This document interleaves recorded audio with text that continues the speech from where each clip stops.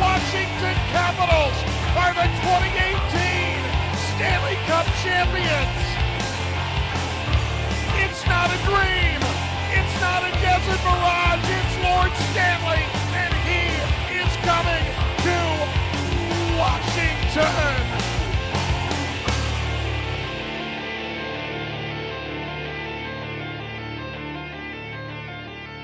Welcome back to Japers Drink Radio. I am your host, Adam Stringham, and today I'm happy to be joined by co-host Greg Young and Jonathan Press. Let's start with Greg. How you doing, Greg? I'm doing well. I was talking to you guys a little before, but I have a gathering of friends that we've all had the COVID vaccine soon. So I am delightfully excited to do that and take a day off of hockey. That is pretty nice. What about you, John? I'm good. No complaints here. I feel like we are coming out of a long winter. I know that you're not going to give me too much sympathy being down in Texas, Adam, but it's been long and cold, and I think that the end, metaphorically and literally, is kind of brighter days, warmer days are ahead. So how are you doing down there in Texas? I'm doing all right. It was a rough couple days. It's especially tough for the 4-month-old. Yep. We're fortunate to have really good friends down here that kind of treat us like second family, that we were able to go stay with one of the nights. Another night we had the hotel. So it was better than it could have been, but it was still not a lot of fun, to be honest. I mentioned on Twitter the biggest problem was every time we lost power, we'd also lose cell service. And it doesn't sound like a big deal, but, so many of us, that's how we get all of our information these days. So Sure. We were just really cut off from everything. We weren't able to book a hotel one of the nights because of that, and just because we couldn't get service. So it wasn't super fun. Being a northerner, I also did not know the local radio stations for news, and there's only so many times you can press seek on your car radio before you Right. give up. So, but all things considered, it's better now. And that's certainly a step in the right direction. But enough about how I'm doing. Let's talk a little bit about how the Caps are doing. Wow, nicely done. It wouldn't be a good transition if Greg didn't comment on it. Capitals are coming off of a good comeback performance on Sunday against the New Jersey Devils. Most interesting to me, we saw them put up 40 shots. Which was great because the Capitals have just, honestly, in my opinion, have been a bit dull recently to watch. Even if they've won, they've been really playing at a pretty slow pace. I want to start with you, John. Kind of what are your thoughts on the Caps? What are you seeing? Are you still thinking they're a bubble team? Has your opinion changed at all recently? What's on your mind? Well, I think they're absolutely a bubble team. And, it's pretty simple, right? It's straightforward that there are 4 teams in the division that are going to make the playoffs of the 8 teams in the division. I think it's pretty safe to pencil in the Bruins as certainly one of the top 4 teams in the division, probably the best team in the division.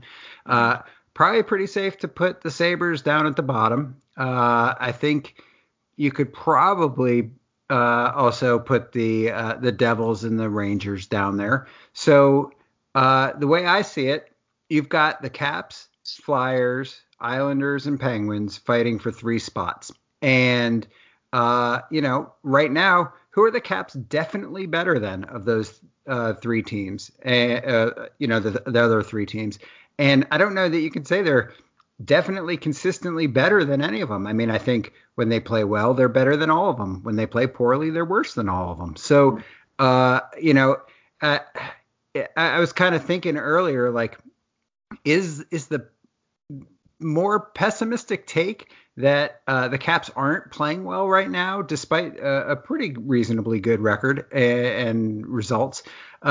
Is the more pessimistic take that they're not playing well, or that they are, that this is kind of they are who we thought they were? And I mean, to me, I think they are who we thought they were. And some of the percentages are a little bonkers right now. I would expect them over the long run to get better goaltending than they've gotten so far, which, I haven't been happy with the goaltending, but, they're also shooting the lights out of the place. That probably will regress a little bit too. So, on whole, I think this is a bubble team. It's a team that might be good. They're definitely not great. So, that's where I am on this team. And I think it's where I've been all along. And I haven't seen too much to change that. Although, there have been some encouraging signs lately. And it's a team that's gone through, obviously, the big COVID sidelining of the 4 Russian players for a while, and adjustment to a new coach, no preseason, shortened schedule with no, fewer practices, games delayed or postponed because their opponents get, COVID or whatever. And for some reason, other teams get their games canceled, but the Caps don't. But, so yeah, that's me saying it's overall right now in aggregate, it's probably where I would have expected them to be. Yeah, that sounds about right to me. I think you talked about kind of when the Caps are great, they're great. One of the greatest games I thought to watch was the Caps Flyers game from a few weeks ago, where, Ovechkin and Wilson and Backstrom were all just on top of their game. And the Capitals, in my mind, were clearly the better team for that game, and goaltending was the difference. I believe the Capitals, up until maybe when they pulled their goalie, were getting maybe 1 save or 2 saves out of every 3 shots or something like that. It was very, very brutal. That was the one where they pulled Vanacek too, and it was Yes. and as they should have. Like, you just gave up a couple of really tough goals to give up there. Yeah, it was, but it was still an exciting game because Ovi looked like vintage Ovi, and we're going to kind of go back to him in a second. But I want to first kind of, Greg, how do your thoughts kind of differ on what you're seeing with the Caps right now? How are your thoughts different from what John said? No, I mean, I think I agree with a lot of what John said, because I think we had a podcast before the year where we all said, I think they're a bubble team. I think that the Bruins are clearly the best team in the division. I think the Sabres are clearly bad. And weirdly, actually, I think our takes hold up there. I think the Flyers maybe are a little worse than we had thought they might be, but still they're getting the results they need. So there you go. I think for the Caps, I guess my thoughts are, we've had 5 games or so with the whole lineup in.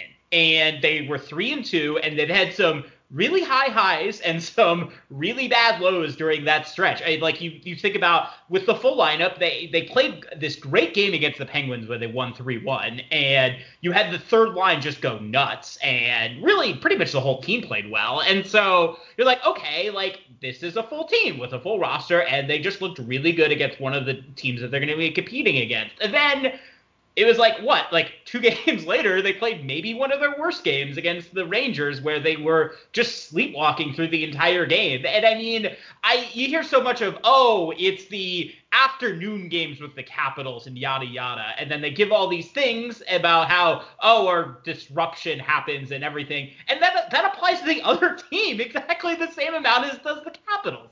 And so it's just a little baffling to me to hear that excuse. But that aside, I mean, they're 3-2 with their full roster. That's about a bubble record, and that's roughly about where I thought they would be. And I think how they getting there, I think, is really interesting. But yeah, I mean, overall, from a 10,000-foot view, that's kind of what you'd expect. Now, I'm going back to Ovi now, as I promised. I talked about, kind of in my mind, the high water mark of his season so far. Individually was the game against the Flyers. And there have been some rougher games in between. Obviously he scored what ended up being the game-winning goal against New Jersey on Sunday. But John, what are you seeing out of Ovi? I mean, I've seen a lot of people on Twitter kind of trying to say that they think he's really starting to show the signs of his age. I'm not quite so sure personally, but where do you land on that? Well, okay, so I think that he hasn't been great so far this season, particularly at 5-on-5. And, but I don't know that it's necessarily age related. So, maybe I'm kind of splitting the baby a little bit on it, but the results are there. 15 points in 13 games. The goals are a little down. The assists are a little up. But to me, he's not generating much at 5-on-5. But the team generally kind of isn't either. Carl Hagelin's getting more scoring chances per game at 5-on-5 than Ovi is, and that's he's obviously burying like one out of every 7,000 of those. But I honestly, if you look at stuff like scoring chance generation at 5-on-5, individual scoring chances, individual high danger scoring chances, the numbers don't look good for Ovi right now. And they got to figure that out. They got to get him with whichever of the top two centers is going to work for him. They even had him out there with Lars Eller the last game to just try to get something going, and it's not really working. And Nick Backstrom's got 22 points in 17 games. I think those numbers are a lot better than his play has been, to be honest. And Tom Wilson's another one who was super early on, but man, he's kind of I don't know if it was that shorthanded goal that turned him into something else, or whether this has kind of been coming for a bit. But he hasn't been very good at 5-on-5 either. And it's a team right now. This was an area that we probably fairly identified as concerning under the new coach is 5-on-5 offense. And right now it's probably my biggest area of concern. And you've got guys in the top 9 like TJ Oshie and Richard Panik who don't have a single goal at 5-on-5 yet this season. And they've been generating a lot of chances. That was our new number on Monday, was just how overdue these guys are and how snake bitten they are. But at some point you still gotta score goals, and this team hasn't really been able to do it enough at 5-on-5. It's great to lean on guys like Jake Vrana and even Connor Sherry, but they need more at 5-on-5, and to me that starts with Alex Ovechkin. Greg, John talked a bit about trying to optimize Ovechkin in the lineup and get it. Obviously, he just said get more 5-on-5 offense. We saw Laviolette do some kind of funky line swapping on Sunday. John already alluded to it about putting Ovechkin with Lars Eller. What are your thoughts kind of on that optimization, and do you think it would lead to more 5-on-5 goals, or where do you see the Caps lines kind of going moving forward?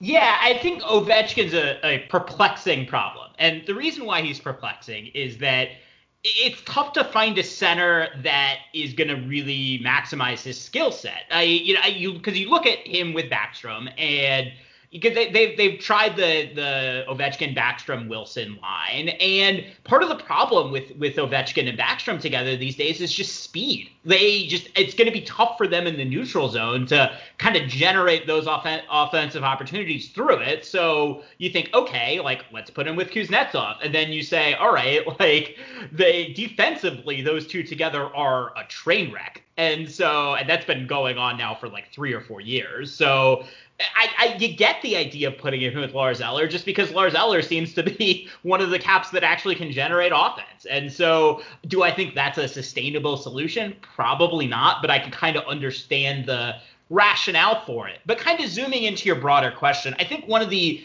interesting things to me, and I know, JP, you've talked about this too, is kind of this idea that Laviolette has been happy to break up any part of the top 3 lines. And he's tried some different combinations. Some of them I like and some of them I don't. But he seems to continually be happy to put Carl Hagelin, Garnett Hathaway, and Nick Dowd together kind of no matter what. And I think you can kind of debate like the efficacy of that line. I'm not as high on them as a lot of people are. And so I think it's just kind of an interesting thought that Laviolette kind of come hell or high water is keeping those three together, and at maybe the expense of kind of trying some different things, even throughout the top 6 and top 9. And so I think that's interesting to me that he's sticking with that line. I think we could talk about the defense too, and I would imagine we will. It seems like Laviolette's tried basically every combination under the sun. And I think some of them, as John has alluded to and written about, have stuck, and some of them, mainly the Nick Jensen and Zdeno Chara pair, probably should not be together very much. And so I think if you're Laviolette, you're at the point now in the year where you've really tried a lot of different things. And I think some of them are going to be like, you would, I think, start to really try to see patterns in what he's doing. And we haven't really seen it yet, but also we've only had a full Caps lineup that's healthy for 4 or 5 games now. So I think I'm going to be really interested to see going forward kind of the patterns that he's been kind of generating, because I think so far it's been a little scattered. So, John, when we talk about kind of Greg talked about the lines, but do you think we need to see some sort of infusion here of other players? I mean, Sprong, I thought, played really well earlier in the season. Obviously, Luke, who writes on the site, is all about Daniel Sprong. and Connor McMichael just put up his first professional hat trick in the AHL this past weekend. So the Capitals do have 2 more skilled players semi-available to them. Do you think they need to put them in, or do you think we can kind of just tweak what's kind of already available to us?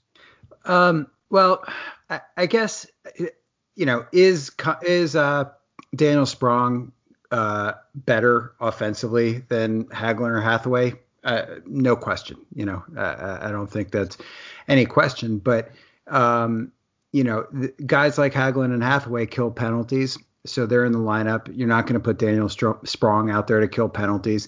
You could put him in there to try to get a little spark from your fourth line and rejigger the penalty kill, and maybe throw TJ Oshie out there a little bit more, or even Nick Backstrom or whoever.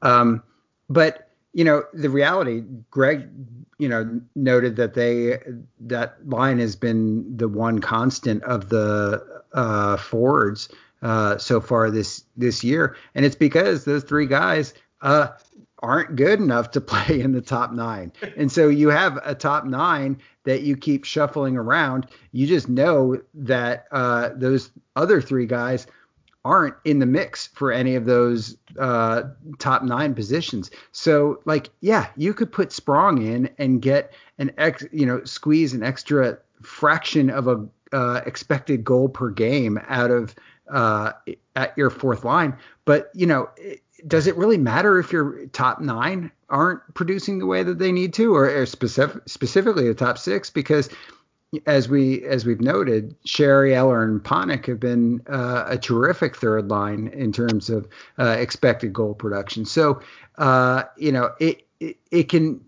it's tempting to say let's shuffle those young guys in, but does Daniel Sprong really belong on a fourth line? No. I mean, Daniel Sprong's a guy who, if Connor Sherry gets hurt or if TJ Oshie gets hurt, you pop him into the lineup and say, okay, we're not going to lose that much. I don't think he's a guy that you pop into your fourth line.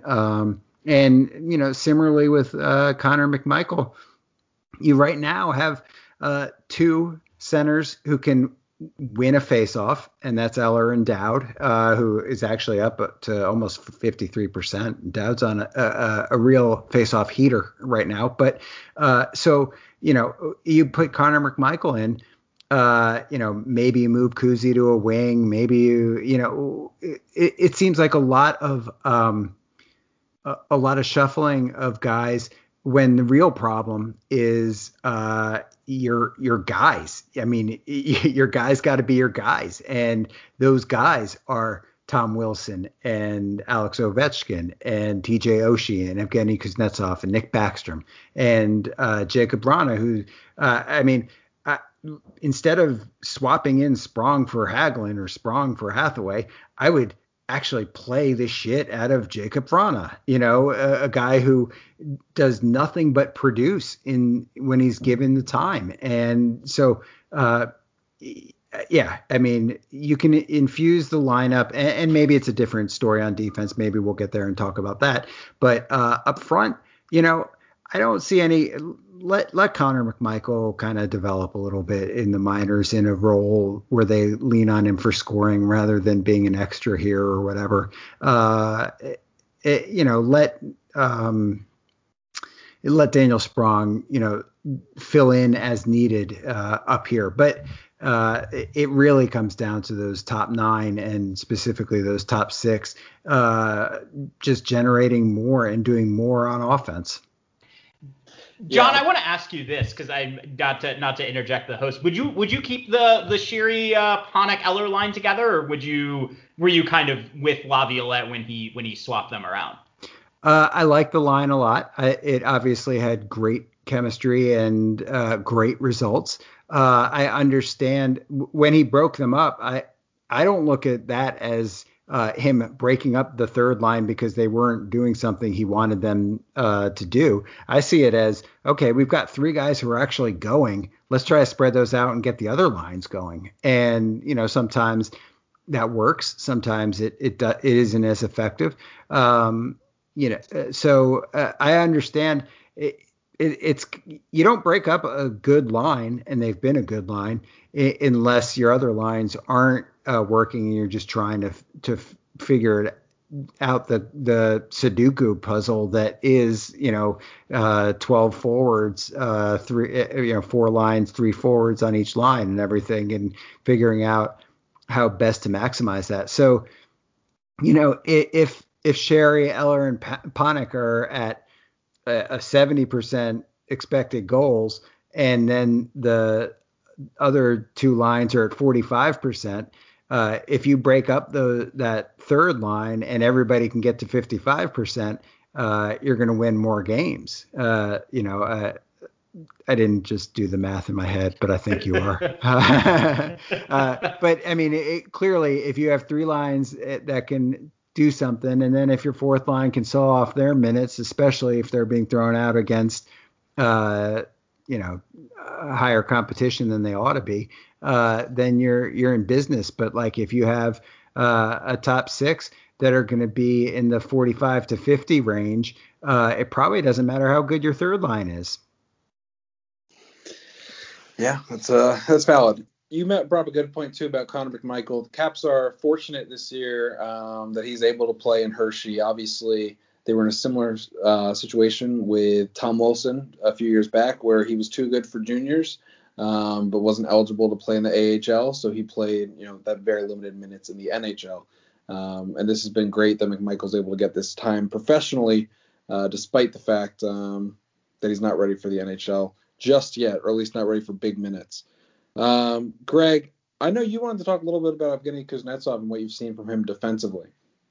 Yeah, well, we ran the numbers. I think it was John and I kind of did this independently a few days ago, and they basically showed Evgeny Kuznetsov at like a shot suppression level that he has never had in his career. And I think if you look at it the last couple of games, particularly as he's played with Ovechkin, it's started to look, I think, a little more normal. But that being said, I think I've at least noticed a more engaged Kuznetsov in the defensive zone. And I think some of that is going to depend on who he plays with, because he's never going to be the anchor of a strong defensive line. That's just not Kuznetsov's game. And I don't think at this point in his career he's going to be changing his game super substantially to really become that kind of player. But I think with Kuznetsov, the big question that everyone has is, you say, okay, he's not going to be Mark Stone, right? He's not going to do that. But can he at least not be bad enough defensively to mitigate the considerable offensive gifts that he gives at the other side of the rink? And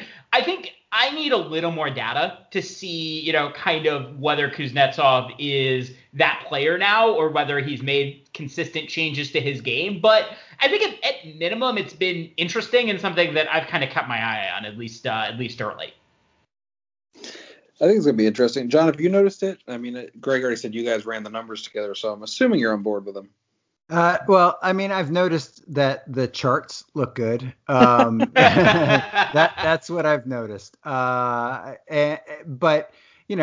I'm not yet buying that Kuznetsov for Selke shirt. I think that's a little premature.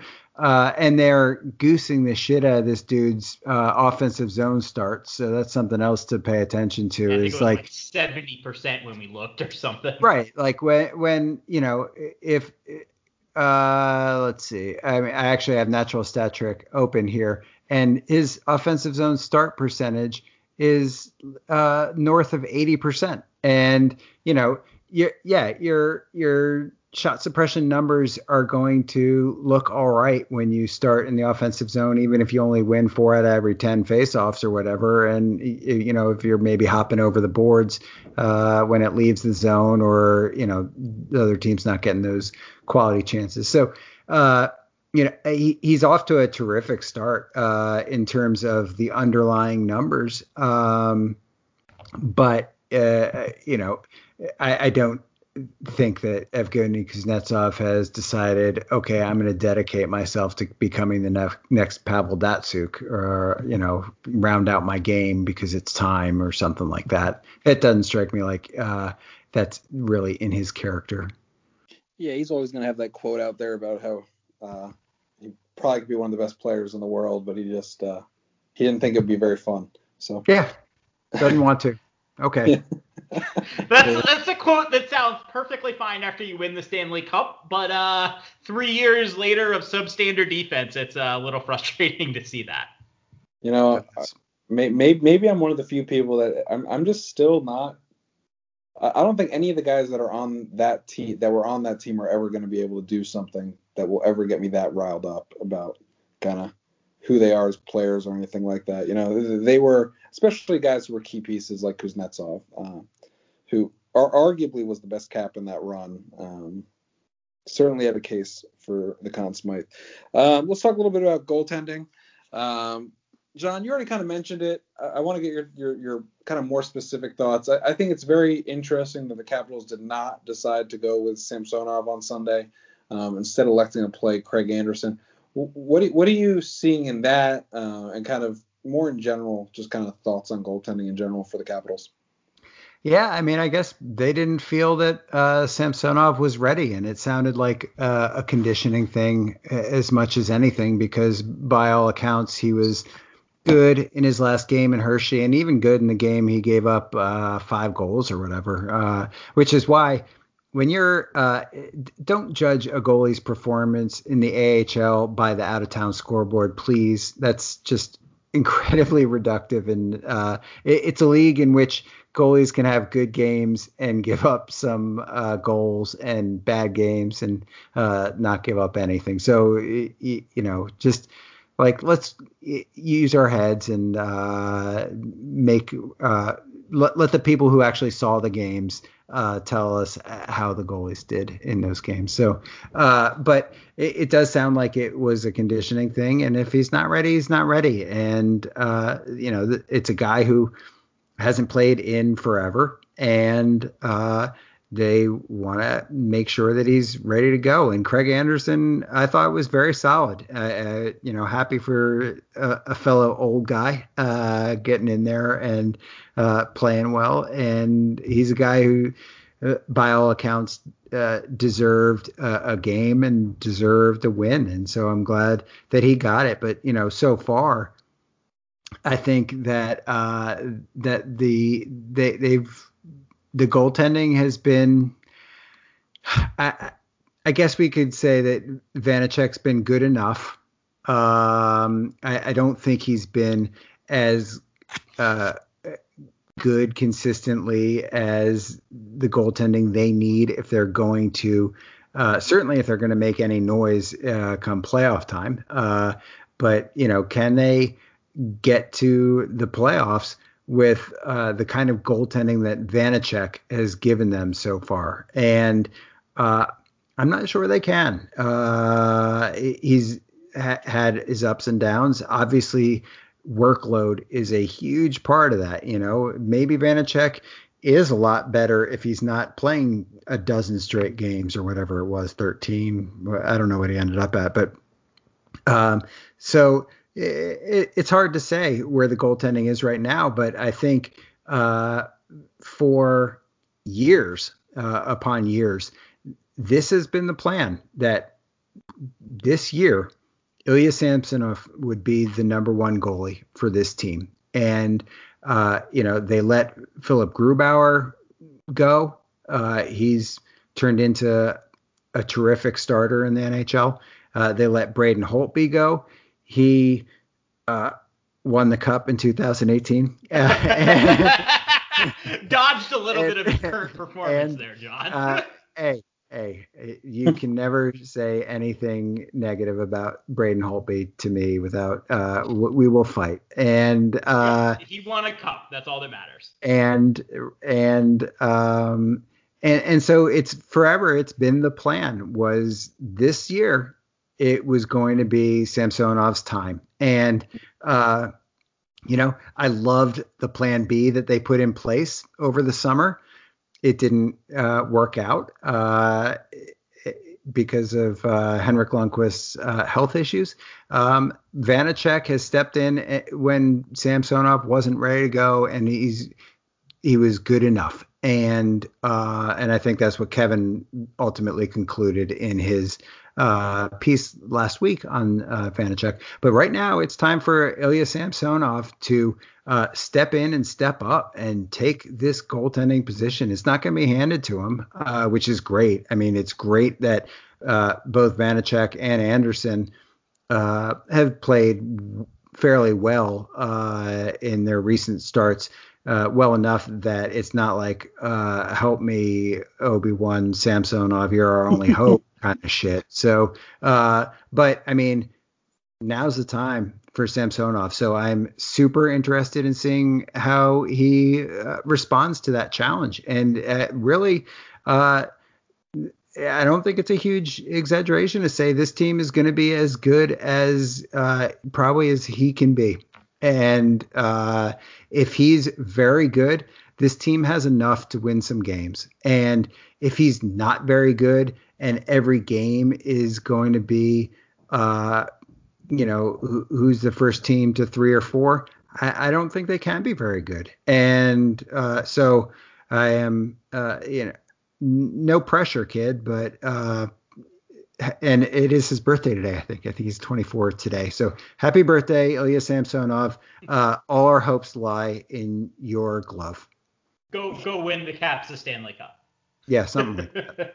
Yeah, well, and I'm with you, John, and I think it's the other thing I would say, and I this will hint at a little bit of what I'm going to hopefully release tomorrow is I like the Caps, at least from an advanced analytics standpoint, their goaltending hasn't been particularly good. They have 2 of the bottom 3 in terms of goals saved above replacement, although obviously Samsonov's only had 2 games. So I think I would agree with a lot of what John said, and I would also say that I think it's worth, I think, trying to make sure that we filter our thoughts of the Caps through the fact that they've gotten goaltending that you would say is probably below league average. And I think whether that'll continue or not, I think is an open question. And John is right. It's all going to be about Samsonov, and it's all going to be about whether he can be at least good enough to, make it so that the Caps aren't having to win 5-4 type games, because I don't think they have the offensive horses to really do that anymore. And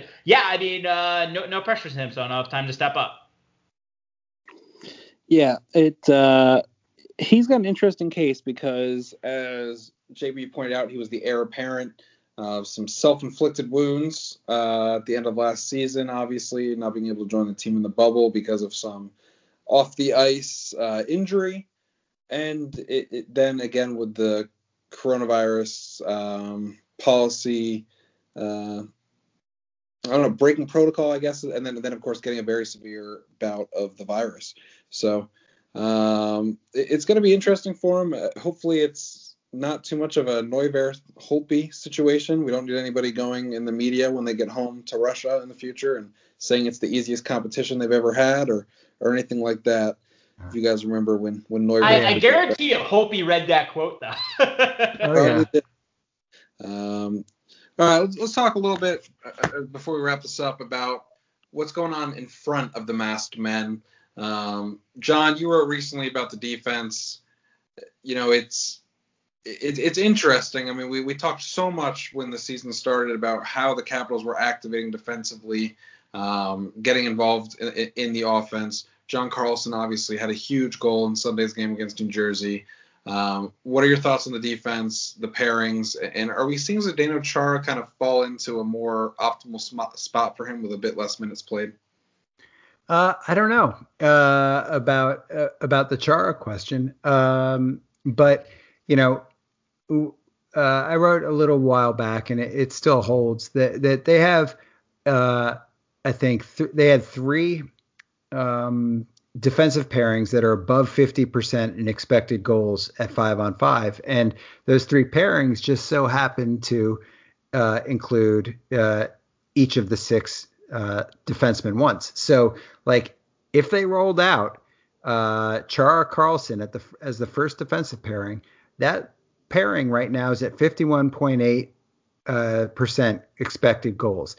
And that's probably playing in the toughest minutes that the Caps have had. I mean, that's protecting leads. That's starting in the defensive zone, because that would be the pairing that Peter Laviolette would throw out in tough situations.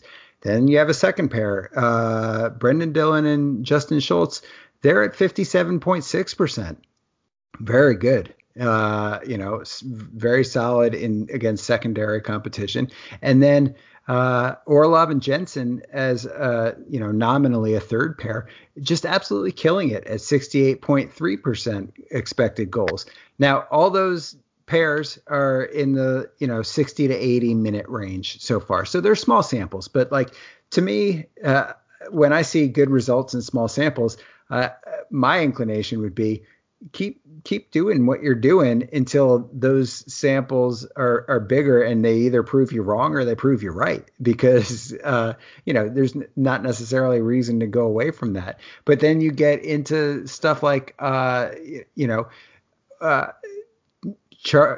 and Schultz, for example, is at 50%. That's good. But that leaves Carlson and Dillon at 49%, at 49.5%. So that's your top four then, with that really good Orlov Jensen pair.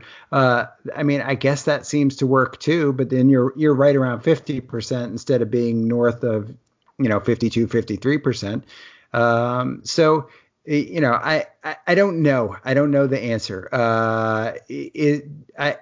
One thing I do know is that, people who say Chara needs a night off because he's old and tired, they obviously don't know Zdeno Chara's workout regimen and his cardio health and his fitness, because that motherfucker like climbs Kilimanjaro. He's like 43 and he like climbs mountains. And I promise you he's not tired. Is he getting slower as he's getting older? Yeah, probably.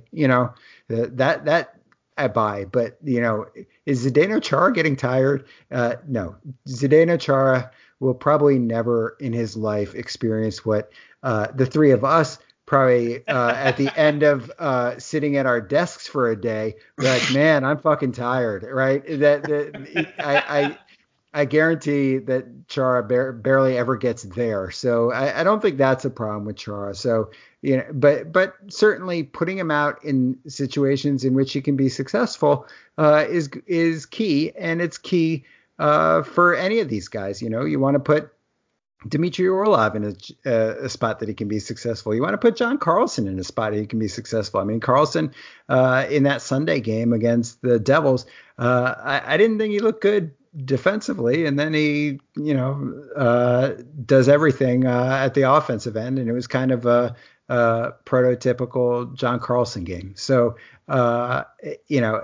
it like everything else, it's figuring out what works, how to deploy it, not just as defensive pairings, but also as 5-man units. I think that I haven't really looked too much closer at that, but certainly you're going to want to consider who you're putting, which forward lines you're putting your defensemen out with, and whether you're giving them a chance to succeed. And I know that Orlov Jensen probably have played softer minutes and gotten some beneficial zone starts and that kind of thing. So it's all context. But as far as I'm concerned, they've gone away from something that was working without really much reason to go away from it. So I'd love to see that them come back to that a little bit and until it stops working, Yeah, that's fair enough. I mean, if it's not broken, don't fix it.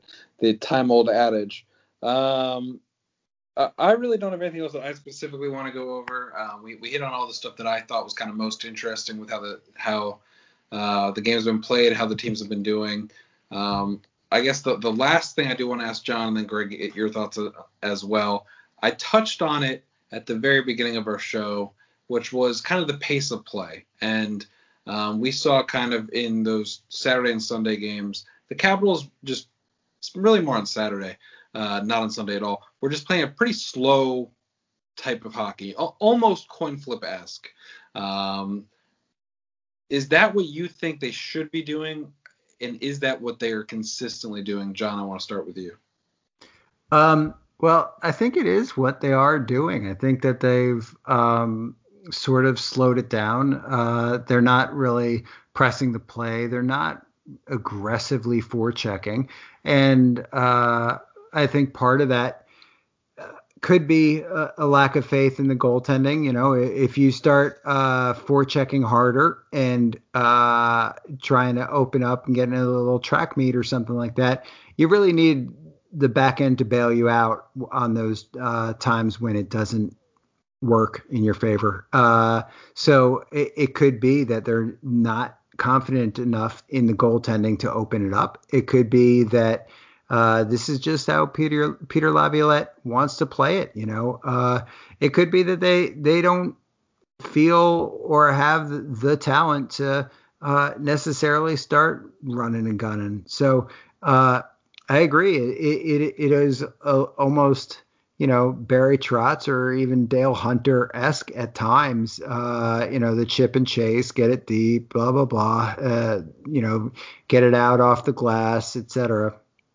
It's not thrilling hockey to watch. And, there were times in that Jersey, in both games this weekend before the Caps really turned it on against Jersey, where it was just fucking boring, It just wasn't particularly interesting, especially at 5-on-5. A game's always going to be interesting when Alex Ovechkin's playing in it, but, the hockey itself, just it's not what it was. And everybody, the sooner they realize this isn't the Bruce Boudreau 2009, 2010 Caps, the better it's going to be, for everyone. So, should they be doing it? I don't know. Maybe it gives them the best chance to win right now. If given how good their power plays results have been, and, maybe next time we'll talk about the power play itself a little bit more.